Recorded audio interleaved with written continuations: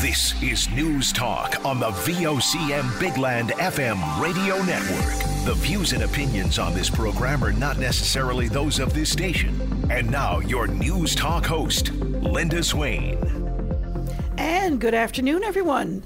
Well, I trust you had a good weekend. Claudette, looks like you had an eventful one. If only, people could see what I look like right now. Definitely not an influencer with fashion because I'm wearing socks and some sandals. I had a fall when I was practicing running over the weekend. Just after the following day, Saturday I registered for the Telly 10. Sunday I took a really bad fall. So it's just a sprained ankle. Can't get in to see anybody, so I'm just icing it. And it's that's why I look the way I look today.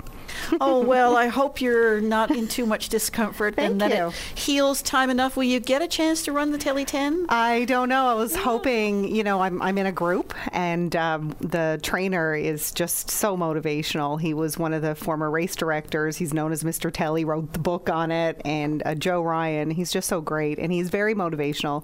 He thinks, with enough rest, I still might be able to get my training in, so hopefully. Oh, fingers crossed. But of course, that's if you had some kind of a musical recital, you would have lost your voice. Right? Right? Yes. That's how these things work. So true. Well, I hope you heal up very quickly. Thank you. Well, it was a beautiful weekend just the same, and a good time, Claudette, to go out and look at the waves coming in at Cape Spear. I saw that.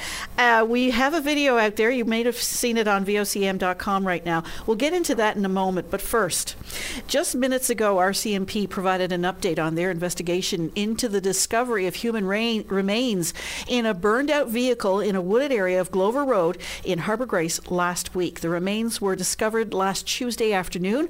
RCMP say the victim's death has been ruled a homicide. Corporal Jolene Garland provided the update to reporters today, including VOCM's Richard Duggan, on what police call a disturbing case. Good afternoon, everyone, and thank you for being here. I'm Corporal Jolene Garland, Media Relations Officer for the RCMP in Newfoundland and Labrador. Today, we are here to provide you with an update on the investigation into human remains that were found last week near the area of Glover Road in Harbour Grace. On the afternoon of Tuesday, April 11th, 2023, Harbour Grace RCMP received a report of an abandoned, burned-out vehicle in a wooded area near Glover Road. Officers attended the scene where human remains were discovered inside the vehicle. The remains were transported to the office of the Chief Medical Examiner last week, and the deceased was identified. The cause of death was deemed to be as a result of a homicide. The next of kin was notified of the death and has since been made aware that the death has been ruled as a homicide. The investigation, which has been ongoing since last week, is being led by the RCMP Major Crimes Unit. From the onset of the investigation, a number of specialized RCMP sections have been assisting with the investigation and are continuing their work as we speak. These include officers from the Forensic Identification Services, General Investigation Section, Police Dog Services, the Tactical Support Group, Federal Policing Services, and police officers from both Bay Roberts and Harbour Grace detachments.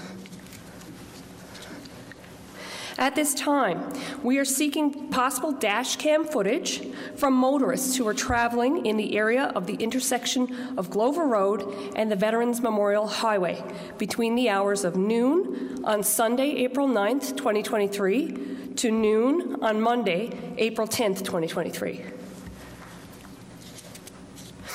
As the investigation continues, residents can expect to see an increased police presence in the area. Those having information about this crime are asked to contact Harbour Grace RCMP at 709-596-5014.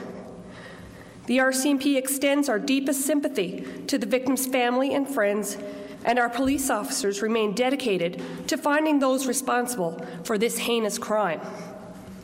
I will now take questions from the media, keeping in mind that as this is a very active investigation into a criminal charge, there are some details we will not be able to disclose. The victim was a male. Can you say how the victim died? I can't say the exact cause of death that would lead the Office of the Chief Medical Examiner to rule it as a homicide, but the victim was found as human remains deceased within a burned vehicle. Did you determine if the victim was deceased before the incident, the vehicle was burned, or after, or was he deceased before the vehicle was burned? I don't have those sorts of details to share. Again, with this being such an active investigation, as you can imagine, some of these things, for investigative reasons, we simply can't say. I just can confirm that the report we received last Tuesday afternoon was of a vehicle that was abandoned in a wooded area on Glover Road, and further examination determined that there was human remains found within the vehicle.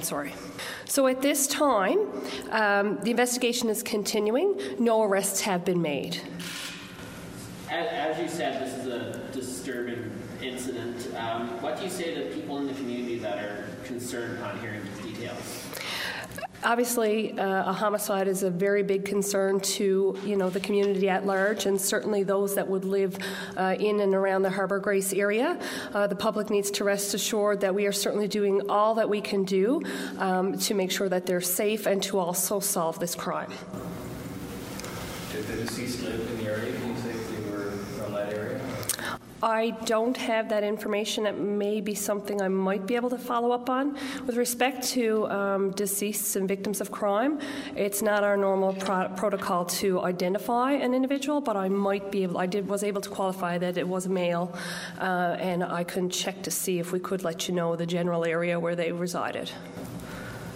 Can you tell us about the challenges that officers faced in investigating such a remote area there? Well, certainly we did have some challenges indeed. As you mentioned, a remote area, my understanding was more like that of a woods road type of area where because of the current season, what we're into, the fall season, the area was quite muddy, not a well-maintained road, snow-covered sections and mud, which made travel to and from the scene difficult at times for sure. Do you know how long the deceased was there before being discovered? We don't have an exact, a time or even a day to say for sure it happened since, but we do believe up to the 2 days preceding, when it was discovered. We're looking for information, specifically that dash cam footage that I mentioned, from Sunday onward. So there you have it. Corporal Jolene Garland providing that update just a few moments ago, within the last hour or so, at RCMP headquarters, in St. John's, about that homicide. They're calling it a homicide now in Harbour Grace, discovered last Tuesday afternoon, but they're looking for dash cam footage in the area of Glover Road and the Veterans Memorial Highway. Glover Road intersects the Veterans Memorial. It goes underneath it, as a matter of fact, there by the Cleary Arena, and goes on into the woods. He was found in a wooded area. The remains inside a burned out vehicle. They're not saying the exact cause of death right now, but they are determining that it is a homicide. It was a man, and they are not releasing any further information around it at this time, but they are asking for dash cam footage from the area of Glover Road and the Veterans Memorial between noon on Sunday, the Sunday before the remains were found, and noon on Monday, to contact the RCMP. So anyone with information is asked to do so. Coming up, a very close call for someone watching the waves at Cape Spear this weekend. This is News Talk on VOCM. Weekdays on VOCM, it's Open Line with your host, Patty Daly. Join the conversation each morning from 9 a.m. to noon on your VOCM. We get people talking. And we're back. Well, the video is absolutely shocking. The fact that anyone survived that is nothing short of miraculous. A young woman lucky to be alive after she was nearly pulled out to sea at Cape Spear while admiring the waves. And Claudette, you've seen this video, haven't you? Disturbing. Yeah, it chilling. was disturbing. Yeah, I mean, I don't know if I could want to watch it again because you feel so hopeless. I thought that she was swept ashore until I heard, no, she happened to be fine.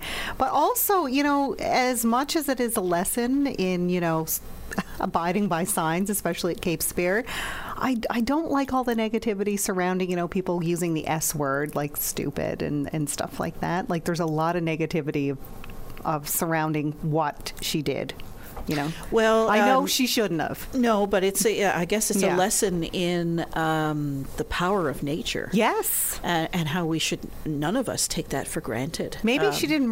Maybe she did not realize the magnitude of those waves. Obviously not, but it's still quite something. The woman's predicament, caught on video by Daryl Churchill, who brought some family members down to Cape Spear to take in the waves on the weekend, and of course the waves were just rolling in just spectacular fashion. The video shows a huge wave crashing onto the shore and knocking this woman off her feet, but somehow she survived. Well, Daryl Churchill is on the line with me now.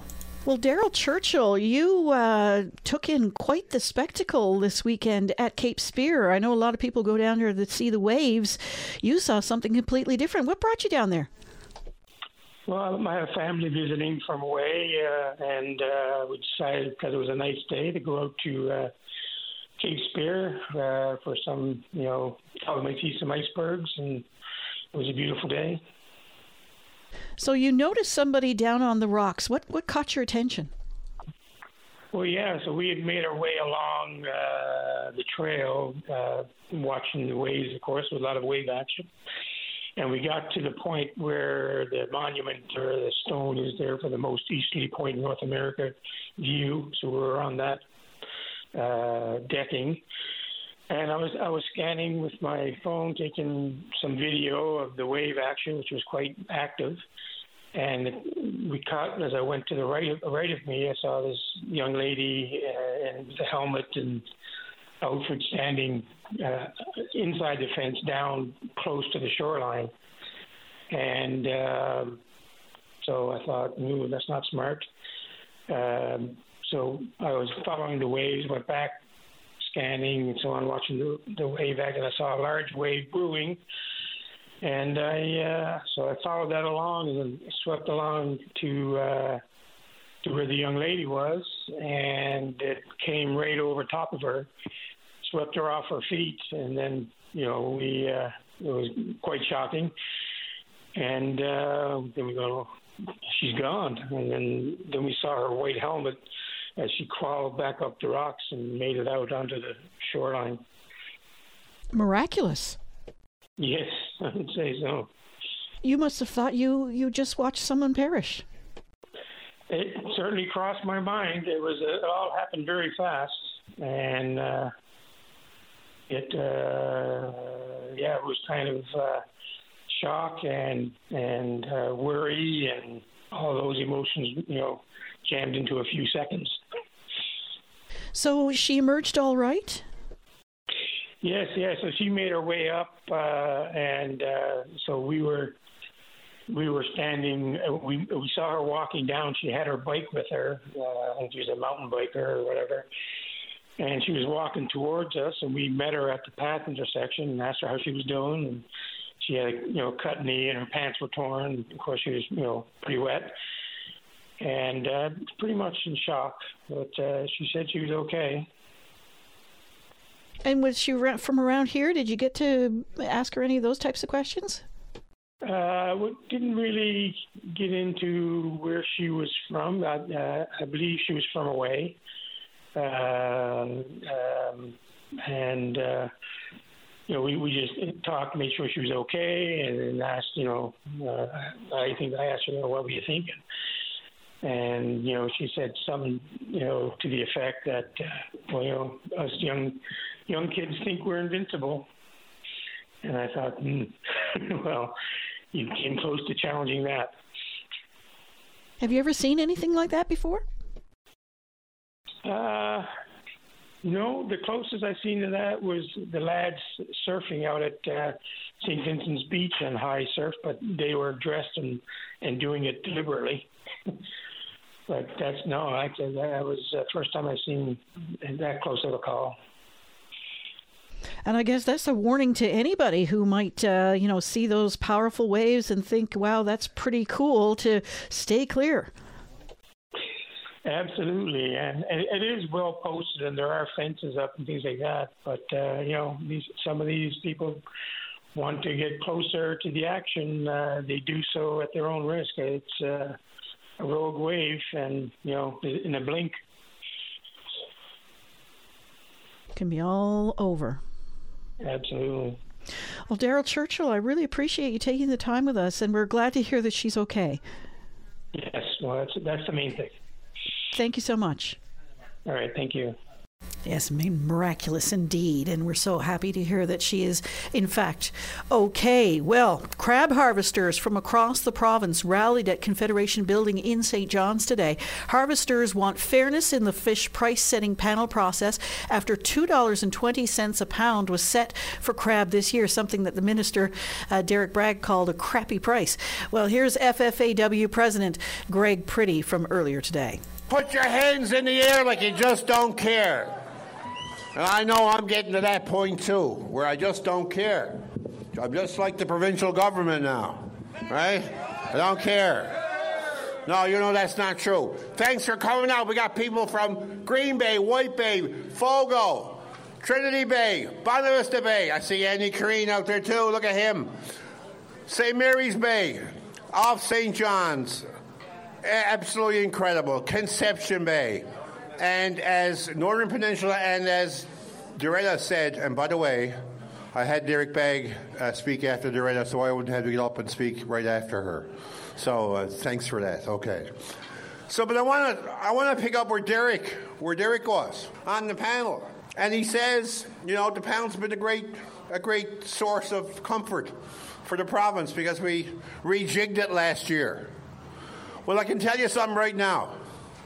On that panel, nobody expected to play Russian roulette with that panel. Nobody expected to play Texas Hold'em, where it was all in on that panel. And what we wound up with on that panel decision, and this is why it's broken, what we wound up was that they shifted, they downloaded everything that was wrong in the crab industry, in the markets, onto the backs of harvesters. And that's totally unfair. Part of that great formula we talked about earlier, we worked on it for 2 months. Well, there's a reason we did that. There was a reason, because that would have had sharing the risk of this fishery. And they didn't want to do it. Ultimately, they didn't want to share the risk. They wanted the same system they have now, where they downloaded everything on harvesters and the industry, winding up with a $2.20 price. Absolutely shameful. I got a prepared text. I'm going to get to it in a minute, but I got to say this.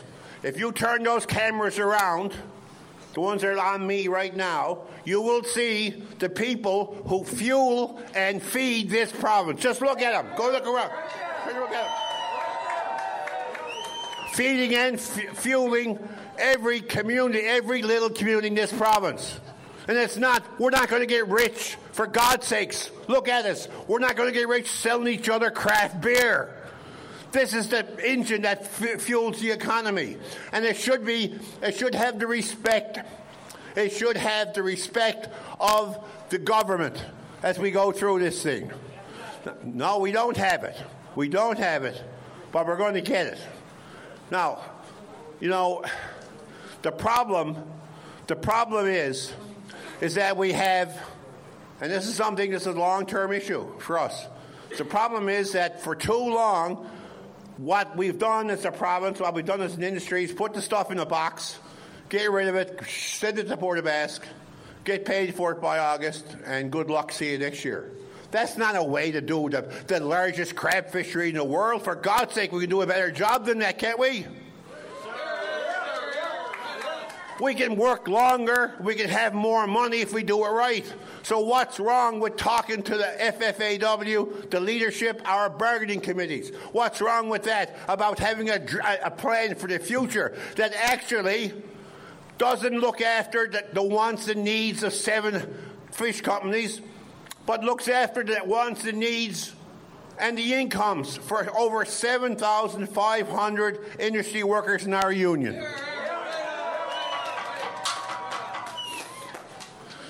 It's extremely frustrating. You know, besides companies and some government members who would like to split this union, there are also people who actively campaigned yesterday to drive a wedge and not have people come to this demonstration. Well, what's this demonstration about? It's about the future of the fishing industry. Because if we don't stand up, as Jim said, if we don't stand up for ourselves and push back, they will have us, they will take us, and they're not going to do that. That's FFAW President Greg Priddy speaking to hundreds of fish harvesters who gathered at Confederation Building this morning at 11 o'clock, and VOCM's Richard Duggan was there. Coming up, members of the Public Service Alliance of Canada poised to strike. This is News Talk on VOCM.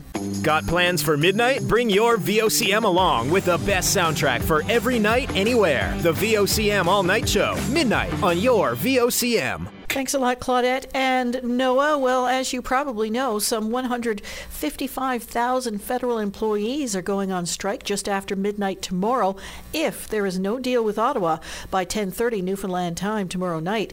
While they made some progress over the past week, the two sides still far apart on key issues such as wages. PSAC President Chris Aylward says they have had several wage offers over the past several weeks, but none of which are keeping up with inflation. Well, here's an excerpt from today's news conference. We've always said from day one we need wages for our members that will keep up with inflation. So have you, Catherine May, Policy Options, so have you actually had a wage offer? We've had several wage offers over the last couple of weeks.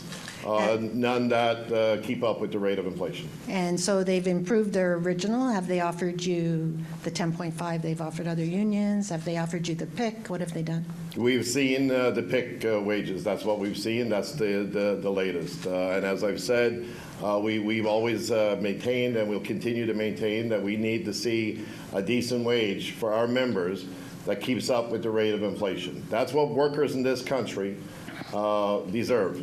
Workers in this country are fed up, they're frustrated. Our members are no different. So you haven't seen an offer of the 10.5 offered to other unions? No. Would you be happy with that? It's not up to me. It's up to our individual bargaining teams. Our bargaining teams are duly elected by their respective members. And can I ask, what's your sticking point at the other tables? Besides, like, what are big ones that could get in the way if you got exactly what you wanted pay-wise? Like, what are those big sticking points? So, some of the issues are around when we look at, especially our operational services table. Some of our tradespeople, our firefighters, our HPs, when we look at what they're making and what the private sector is making, it's not comparable. The workers in those classifications in the federal public service make considerably less than what private sector employees make doing the same jobs. Cormac McSweeney with City News. How has the mood been at the table in negotiations with the federal government this time around? It's becoming very frustrating. That's why we're basically putting a clock on this round of bargaining now and setting a deadline of 9 o'clock tomorrow night, because from what we've seen, there's no need for this to drag out anymore, basically. We've been there for almost 2 years. That's why we're putting that clock on, because our members are getting extremely frustrated, and rightfully so.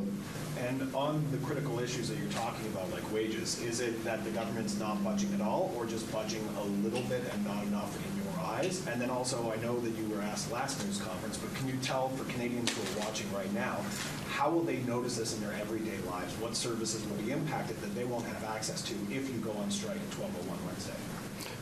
Certainly, some services will be shut down. Some services will be delayed. There will be certainly delays in applications around, passport, immigration applications, employment insurance applications. There will certainly be a slowdown there. Our imports and exports may be affected as well. So that will obviously, impact the economy. And anything arriving, or coming in or leaving the country by air, rail, or marine may be affected as well. Kate McKenna, CBC News. Just given the size of your union and the potential leverage that you have, and the fact that a lot of other people are dealing with an inflationary crunch with their wages, what kind of precedent are you hoping to set, or is that something that's on your mind at all? Absolutely, it is on our mind, because when the federal government represses its wages for its own employees, what they're doing is repressing wages for workers right across the country. Unionized workers, non-unionized workers, private sector, public sector. And we're saying that's wrong. And we're asking the government to come to the table and set that bar for all working people in this country to make sure that no workers get left behind. Workers are fed up. We watch corporations make record profits, but yet nobody wants to pay working people. It's time for workers in this country to stand up and stand with us and say enough is enough and push back. Because as I said, when this government tries to repress the wages of its own workers, what they're doing is repressing the wages for all workers. This government has said they believe in workers. Well, if that's true, come to the table and demonstrate that so that no worker in this country is left behind. Workers didn't cause inflation. We shouldn't have to burden that responsibility.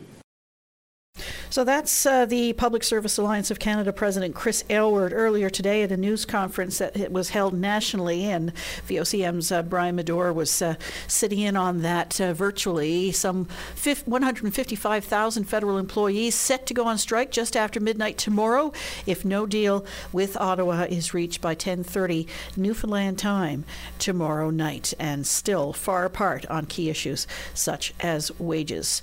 When we come back, it's Fall Prevention Awareness Week in Newfoundland and Labrador. We'll give you some of the stats on that when we come back right after this. Take a break. Join us weekdays from 12:30 to 1 p.m. as we discuss anything and everything that's happening now. It's all on the table during your VOCM lunch break. And Claudette, that commercial break just then raised a very interesting question.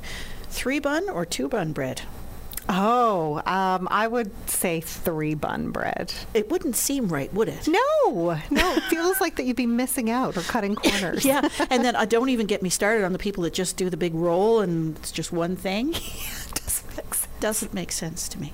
Unless it's like a baguette or something like that. But 2 or 3 bun bread, I never thought about that very much. But yeah, in my mind, it's got to be 3. Oh, of course. Yeah. Wow.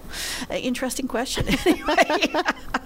Well, from 2017 to 2021, close to 500 workers in the province's construction industry received medical assistance or lost time from work due to slips, trips, and falls in the workplace. 5 people lost their lives as a result of a fall over that same period. Well, April 17th to the 21st is Fall Prevention Awareness Week, and Executive Director of the Newfoundland and Labrador Construction Safety Council, Jackie Manuel, is on the line. Jackie Manuel, is Fall Prevention Week, and of course that's no more important than on the workplace or on the work site. Tell us a little bit about the hazards caused by falls and those types of injuries in the work site. Well, thanks, Linda.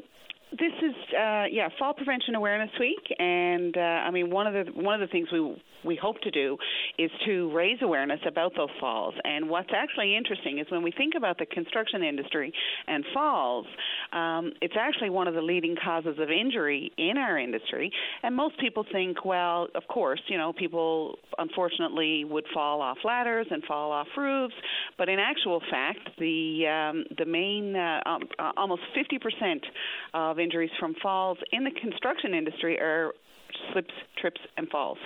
So when we think about housekeeping and site maintenance, we actually have more people who are injured as a result of just a fall on the same level than a fall from a height. I mean, we hear more about the falls from height because obviously the outcomes tend to be much more serious in terms of the injuries. But that's just one of the things that we're hoping to highlight this week, and keep falls front of mind because they are certainly a significant hazard in our industry and in many industries. What are the stats when it comes to trips and falls in the workplace and the injuries that occur from that? Are they getting better? Are they getting worse? Is there greater awareness? I think that one stayed pretty stable. I think falls from height, we've seen tremendous improvement over the last decade in terms of the number of workers who've been injured. But I think slips, trips, and falls are staying pretty common.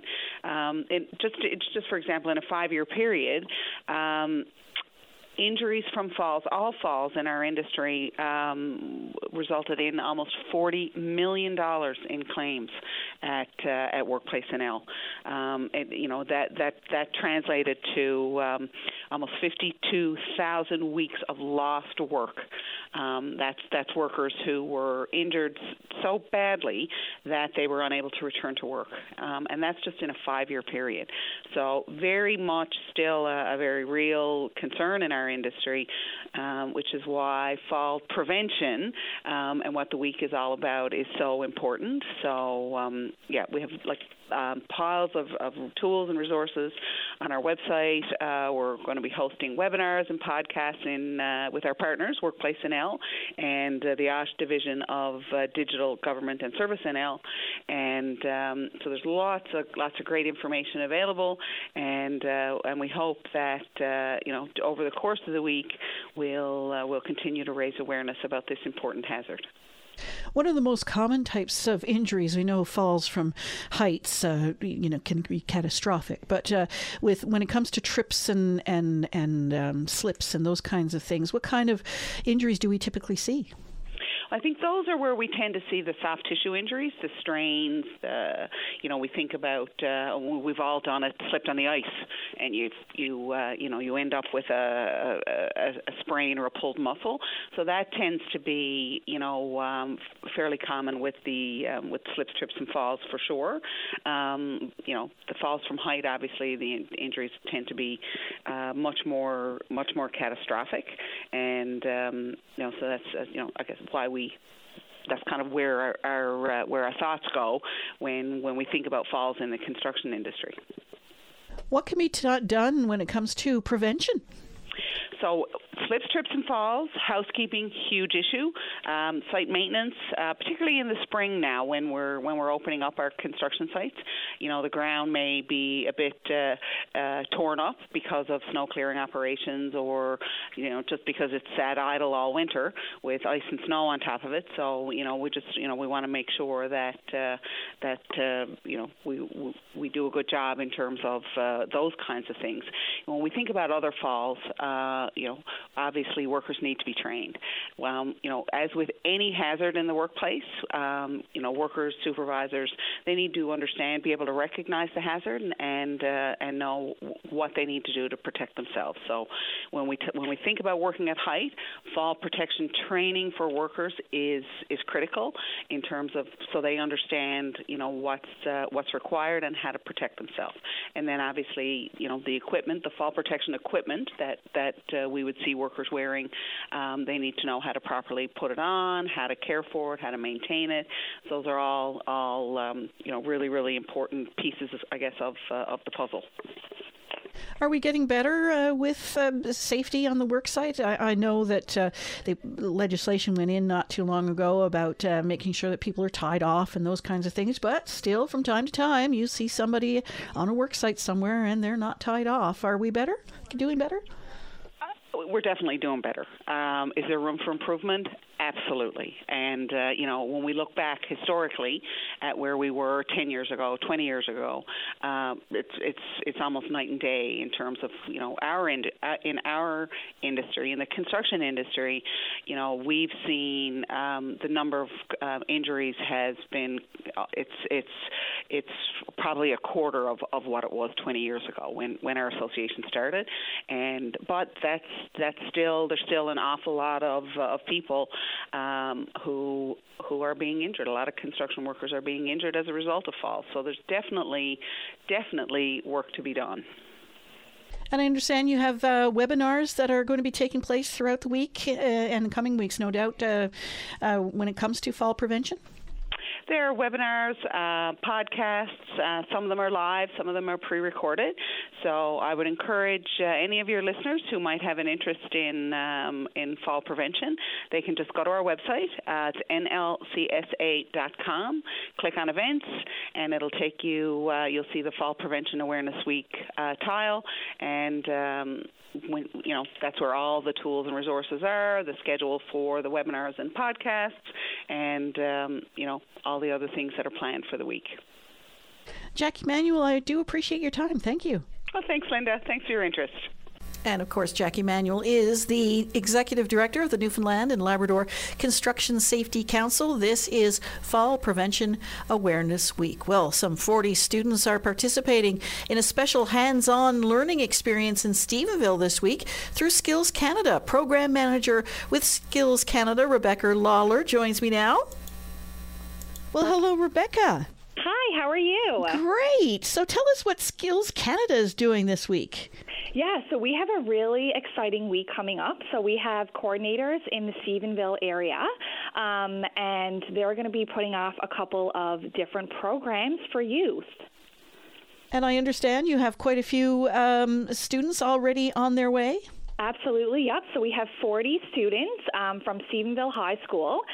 They're going to be going to Stephenville's College of the North Atlantic Center for Heavy Equipment and Transportation Technology to do a full day event, and they're going to do some try-a-trade and hands-on demonstrations and get really familiar with the types of programs that they offer in their trade areas. So you say this is hands-on. What are we talking about? Yeah, so students are actually going to have the opportunity to work with experts and the instructors at the college to learn about the different operational and mechanical trades that they have. So heavy-duty equipment, heavy equipment operator, mobile crane. So they're actually going to get hands-on demonstrations. They're going to be able to get in there. They're going to go outside. They're going to be able to learn about these different areas hands-on with the experts side by side. So instead of sitting down and listening to someone talk about it, they're actually going to be able to get out there and learn firsthand, which is what we're all about. So it's very exciting. Do you find that makes a difference, that tactile, that doing kind of way of learning? Absolutely. It's very important, and it keeps students' attention. It gets them to think about, a lot of these students are going to be grade 11 and 12, so some of them might know what they want to do when they, get into post-secondary, and some of them might not. And the thing about trades is that, you might hear of, heavy-duty equipment as a trade option, but they might not actually know what that means or, what it means to actually be and get in and get trained and get a red seal in a heavy-duty equipment. So by putting off these types of events, students actually get a tangible experience. They get to connect with those experts, sometimes one-on-one or in small groups, and they actually get to try to see, hey, I actually really like mobile crane, or you know what, maybe that's not for me, I'll try something else. So both of those things are very important to us, and basically is what we promote. What kind of feedback do you typically get from these types of events? We get really good feedback.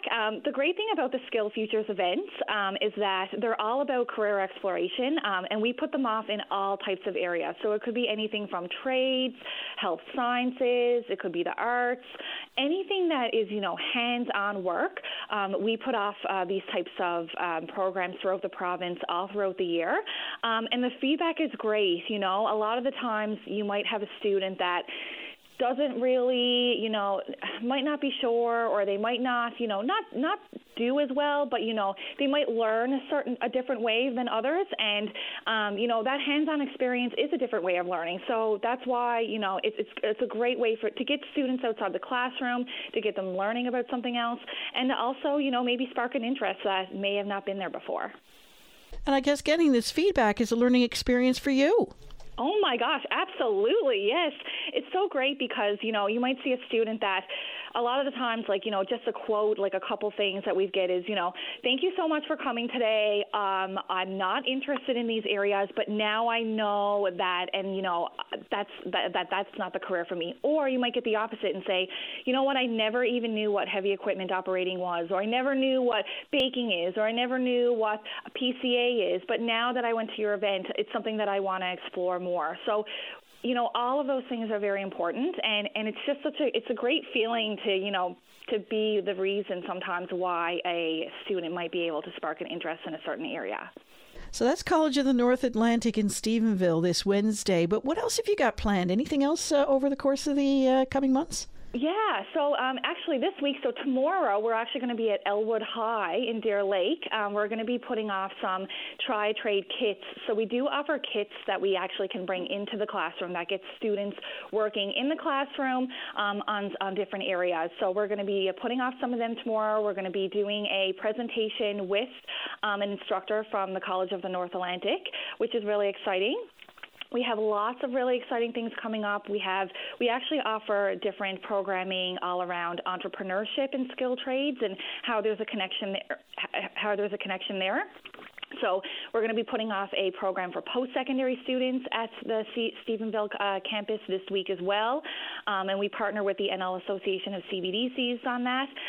So yeah, we have lots of really exciting things coming up. We're going to hopefully be doing some, traveling to the Corner Brook area and to Labrador in the fall. So we encourage anyone, especially educators, if you're interested in having us visit your area, definitely reach out to us, because we're always looking for, new opportunities and new areas to feature and to get students exposed to. And, when you're talking about skills, you were talking about, in this particular case, it's heavy equipment. But what kind of range of skills do you typically look at? Yeah, so we look, there's over, 500 different skill trade and technology careers. So we look from everything from your traditional trades to technology. We've done events in the past, in, like I said before, in arts. So really it can be anything that's a skilled career that you would consider a skilled career. One other exciting thing is that we have our nationals coming up in May. So we'll actually have a team traveling with us to Winnipeg to compete in, various skill trade and technology areas, and even some employability skills. So, we really do everything from those employability skills, working on the skills for success, to those hands-on areas. So really you're looking at pretty much whatever you can think of. Exciting stuff. Rebecca Lawler, thanks so much for taking the time with us. Thank you so much for having me. I really appreciate it. And Rebecca Lawler is the program manager with Skills Canada. Some 40 students participating in a special hands-on learning experience in Stephenville this week through the Skills Canada program. Well, that's it for us for today. I want to thank everybody for joining us here today. We'll continue to have all the latest news for you now in the major 5 o'clock news package coming up with Noah Shepherd. We'll be back tomorrow. Do join us then, and thanks for listening.